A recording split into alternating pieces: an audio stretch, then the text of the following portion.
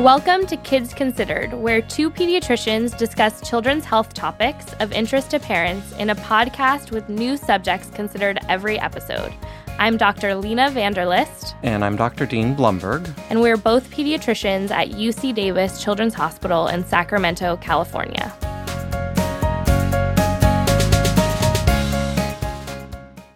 All right, so today on the podcast, we're going to shake things up a little bit. I know, we've spent a lot of time recently coover pretty heavy topics. Triple-demics, blah, cancer, forever chemicals. I had to go out and buy all new, cookware because Dean scared me about putting these forever chemicals into my body. I know, but new cookware is kind of nice to use. We did the same thing. Sometimes it can feel overwhelming when we talk about all these, toxins and other things that are going on. Yeah, and really we know burnout and stress are really at an all-time high across all professions, not just healthcare. And 3 in 5 workers in the U.S. report negative impacts from work-related stress at home. So what does this all have to do with kids and health, you might be wondering? We know that when parents are stressed, fatigued, we don't do as good of a job at parenting or just, living or relationships in general. Being present and experiencing joy and gratitude, they're all so important for all of us. So today we're really excited to be joined by Dr. Sarah Aghamhamideh, a pediatric intensive care physician, an amateur improv comedian, and the Chief Wellness Officer at UC Davis Health to talk to us today about burnout, about reclaiming joy, laughter, and her journey learning about workplace wellness. Dr. Sarah, thanks so much for joining us on Kids Considered today. Thank you so much for having me. It's great to be here. So there are not many specialties within medicine that I can think of that are quite as intense as working in the pediatric intensive care unit, the ICU. And not only are the hours demanding, but it requires an exceptional amount of knowledge, precision. There's an emotional toll of dealing with very sick children and their very concerned families. So I was hoping you could share a little bit of your own personal journey with burnout and how it led you to your current position. Well, I discovered my passion for clinician well-being during my residency as we were battling a different pandemic, H1N1, about 12 years ago. At that time, wellness wasn't even on the radar, let alone a priority. And in spite of that, I was able to create wellness programs at my teaching institution. The interesting thing when you become a grown-up doctor is that the structured support seemingly disappears, although your responsibilities grow. So 4 years into my job, between short staffing, the intensity of the job, and a traumatizing event that occurred to me at work, I experienced burnout and PTSD. And that's where my journey of post-traumatic growth began and has led me to pursue wellness initiatives at UC Davis Health and align myself within positions of leadership to network and advocate for clinician wellness. And we're so happy that you landed there and are here to talk to us about this topic because I think it touches everybody at some point, whether they're in medicine or not. So let's talk more about burnout. What is it specifically and how do individuals recognize it within themselves? So the textbook definition of burnout is depersonalization, a sense of lack of accomplishment, and emotional exhaustion, which is all true. But what we don't talk about is how it feels like a crisis of identity. Because if I'm not a doctor, then what am I? I've spent my life working to develop a very particular set of skills. And then I had reached a moment where I wasn't sure if this is even what I wanted anymore. But what else could I do? Who am I if not Dr. Sarah? It is a deep feeling of despair and loss of identity. And it's not uncommon to what I hear parents say when they feel like they've lost their individuality once they become so-and-so's mom or dad. It took a lot of deep work for me to realize that I am so much more than Dr. Sarah. I was an entire person before I joined this profession, and I spent months reconnecting with my talents and skills that were uniquely me.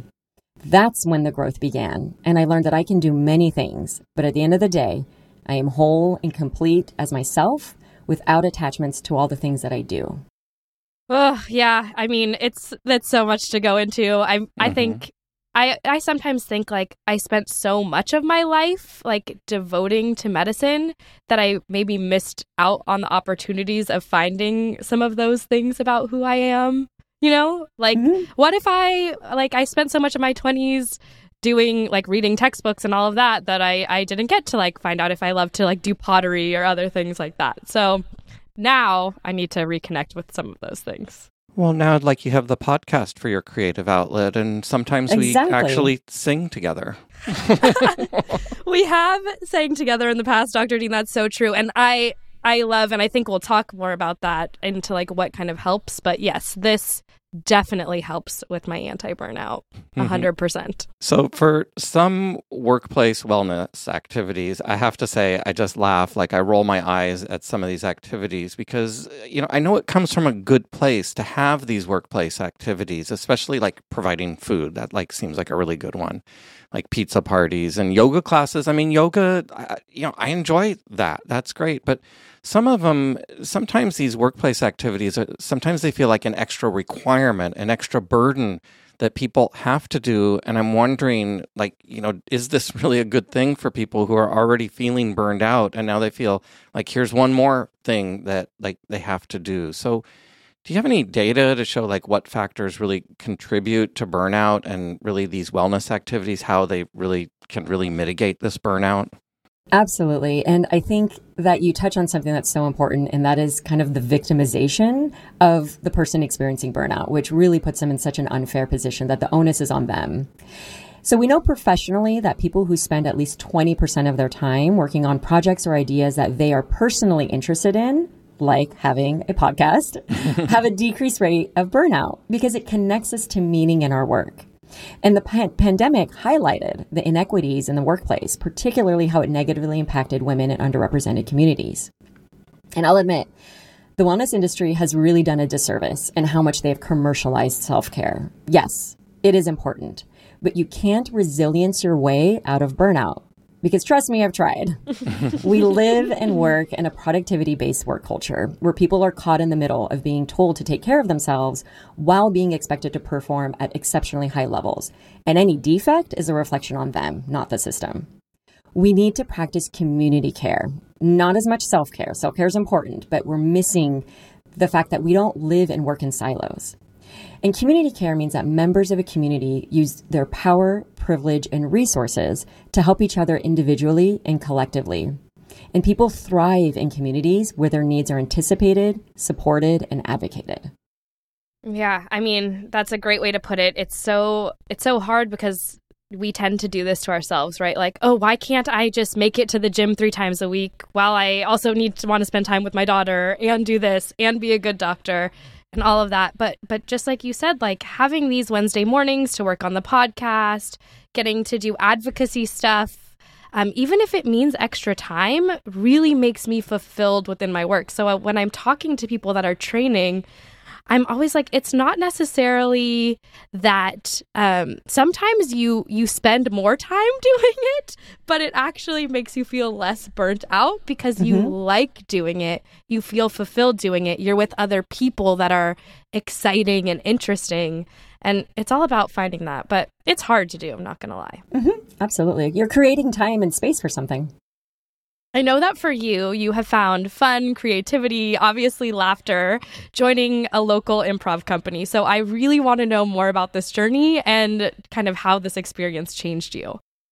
Oh, I love this. So improv changed my life, and that is not hyperbole.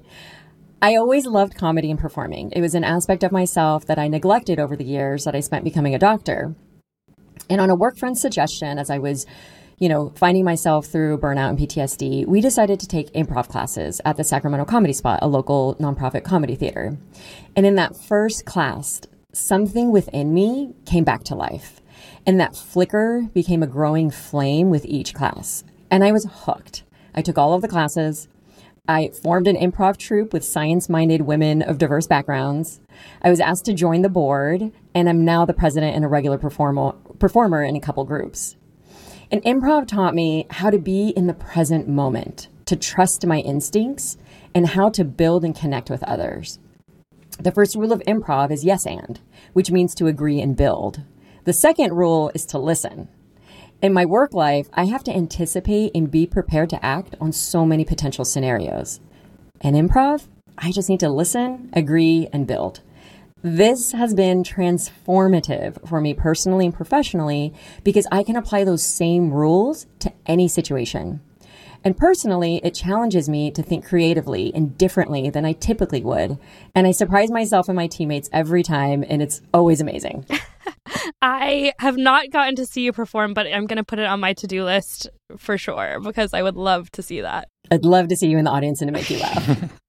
One of the things that I tend to do is like I hear improv and I connect that with like comedy. And then I think of like stand-up comedians. And then I think it's terrifying because stand-up comedians, like that's just, just you and the mic in front of an audience. That must be so terrifying. But improv is different than stand-up, right? Yes. Those are two completely different things. Yes. Stand-up actually requires a lot of preparation and, they rehearse their material and the delivery of it. Whereas improv, you just show up. You show up with a good attitude, a good team-based mentality. You get the suggestion from the audience and you look to each other. And our ritual backstage before we go on is we pat each other on the back and we say, I got your back. And that means that whatever happens, I am there for you and we are going to make this something, whether it's good or bad, we'll find out. And then poof, it's done. Once it's, you never see it replicate and it's liberating. Well, Dr. Lena and I are game, and we were wondering if we've got each other's back. We've got each other's back. Great place to start. Could you walk us through a quick improv activity, maybe one that could translate well to like audio only, since nobody can see us gesture or anything? Exactly. Sure. Let's start with a simple one. And this is just called the question game.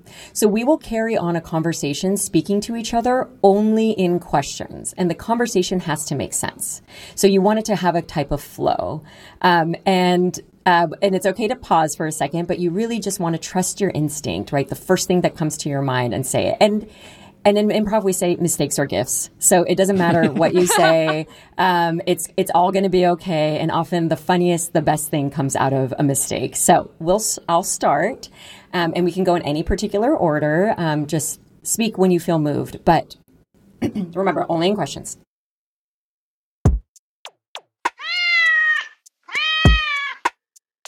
Did you hear that the cats escaped from the cat cafe? I didn't even know there was a cat cafe. Where is this? You mean the one that's next to the orange building on J Street? Yeah, it's funny. It's now orange and black striped, which did you hear the cats had something to do with it? Do cats paint or what? Do they have opposable thumbs? I think that they may have opposable thumbs, but I was wondering if that one cat, the big fat cat, was the one that had all of it, recommended this. I thought, do cats eat at the cat cafe? Because I thought cats were such picky eaters. It must be terrible to be the chef there. I heard the chef asked me, are they just patting around the kibbles and bits back and forth? Did you see them do that? I thought he only ate Fancy Feast, but he also wondered if it's a seasonal menu at the Cat Cafe. Do you know if it's a seasonal menu, Dr. Dean? I don't know. Are there seasonal mice? And scene.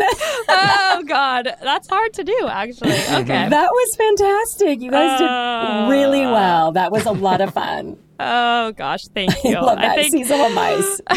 It doesn't get better than that. And end. Yes. Oh, my gosh. So, anecdotally, laughing has to be good for you, right? Like, I feel like when I have a good laugh or watch something funny or just like this, I feel better, right? Is there any data to support that? There's a lot of data, actually. So laughter has been studied by psychologists and now physiologists, as they've seen positive effects on mood and physical health.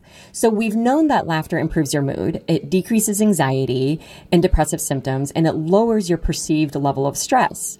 But we're also finding that it improves your immunity and can actually provide pain relief by releasing endorphins, your body's natural painkiller. Laughter is also more recently shown to have cardiovascular benefits, like increasing your heart's ability to deliver blood and oxygen more efficiently, almost as much as exercising for the same amount of time. Wow. And that's huge. Wow, I will take that any day. I'll just put on a comedy, like a stand-up thing on Netflix, and you're saying that that replaces me going to the gym, right? Yeah, and if it's hard for you to go to the gym, you could come watch one of my shows for an hour, and that's as good as going to the gym. I will take it. There you go. So what about when you yourself or a loved one or one of the people you're working with, if they may be feeling burnt out, what are some small but practical steps that they can take to start feeling better? So I think the first step in addressing one's burnout is recognizing that it exists and evaluating what areas of your life are where you want them to be and where there are areas for improvement. Even one small change can have lasting benefits. So for example, in the last 6 months, I had noticed that my anxiety was becoming more prevalent in my daily life. So in addition to resuming therapy, I started to evaluate what things in my life help and worsen my sense of anxiety. Sleep and exercise definitely help. So I started to create protected time for those every day, even if it was just 20 minutes of exercise or going to bed 15 minutes earlier. Interestingly, I noticed that caffeine has been making me feel worse, where it used to make me feel better. I started the difficult but surprisingly beneficial journey of slowly decreasing my caffeine intake, and I've already noticed my morning anxiety has substantially decreased and my sleep quality has improved. Oh, Sarah, don't tell me that. I know, it's hard. It started very slow.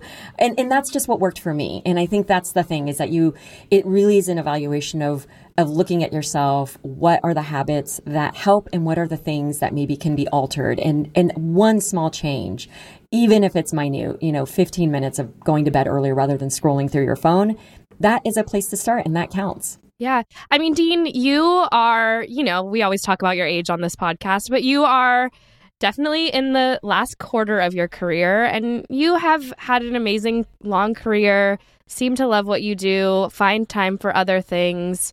I know you're like a marathon runner and always do things that I'm just like, what? How does he do that? Can you share a little bit about how you have prioritized this and what things you find? Because I feel like I maybe align a little bit with Dr. Sarah, but I'm curious to hear what your things are.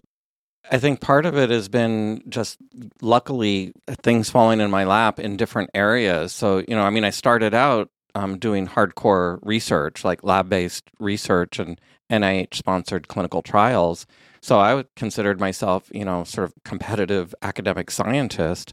And then, and then like changed and then came to UC Davis where I was more of a clinician, and I hadn't done much clinical work when I was working more on studies. And I thought, oh, wait, doctors actually treat patients and spend time with them. And like, wow, this is like really satisfying. Like the relationship that you can have with patients and the gratification you can get with, diagnosing and treating patients and talking with parents and stuff. And then later on, doing administrative work, which I always thought was like, who wants to do administration? Like, I'm a doctor, I see patients. But like mentorship of people who are younger and, making a good call schedule can like feel like, oh my God, I did such a great job with that. And it can be just really satisfying because it's a challenge. It's like a puzzle. So it's almost like sitting down and doing the jumble in the morning or a crossword puzzle or something like that. I can get satisfaction out of that. And then personally doing other things. I remember burning out as a fellow and during training and thinking, I just got to do something else. And I wasn't doing anything really personally, like a hobby. I remember going to a bookstore, getting a book of short stories, and then I was in Los Angeles. I went to a park in Beverly Hills and sat on a bench and read short stories outside. And it just took like a half an hour, and I thought, this is great. This is great. I feel different. So I think there's a variety of ways that, occasionally I found different outlets. Yeah. So for anyone who, wants to be anti-burnout, just make a call schedule. Right. So relaxing. Take home point. Right. Take home point, make a call schedule. So relaxing. Not necessarily, but absolutely. I think those are all great things. And some people may find it in exercise, like you mentioned. I really think that we are overworkers in society these days. And so I love some of the boundaries between work and home that I've seen, specifically with email signatures, where it says I do not expect you to reply when you're at home, or I am not going to reply to you between these and these hours. I don't know what you think about those. Those can be translated to any form of work, really. Well, I think that just goes to show that's the idea of community care, right? Of I'm giving you the psychological safety of being able to respect your own time, but also being mindful of the fact that, for example, I'm a shift worker. So sometimes it is convenient for me to send an email while I'm at work.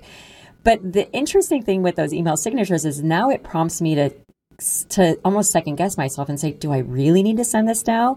And it's actually prompted me to do the send later feature of, is this so important that the person needs to wake up to this email? Or can I just plan to send this during usual business hours? And in my mind, it's done. But in their life, it's, one less thing that they have to wake up to in the morning.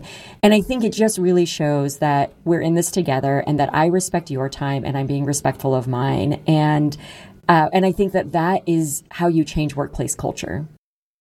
I don't know. I have to say, for Lena, I'll send her an email on a Saturday night and just feel comfortable that she knows she doesn't have to respond. But I feel better just sending the email. And I know, Dr. Lena, I assume you feel the same way towards me, that sometimes I don't respond on the weekends or at night. And it's fine. I'll do that tomorrow. Yeah. Well, you have some people that you have that relationship with and they know, and that makes it easy. But other people, yes, not so much. And I love that you mentioned mental health. I think that's a huge thing that I have leaned on throughout the years, and we've talked about a lot on the podcast. And so, therapy can be so huge. There are always barriers to doing that, but I think something that's always worth doing. I absolutely agree. It's an investment in your health in much the same way as scheduling a dentist appointment or your regular, yearly checkups. It's as important to me and as more of a priority, in fact, sometimes than anything else. Yeah, absolutely. And since our podcast is really aimed at pediatrics and parenting, I wonder what your thoughts are about how we can work to teach and instill these super, super important skills to our teenagers and kids as they grow up.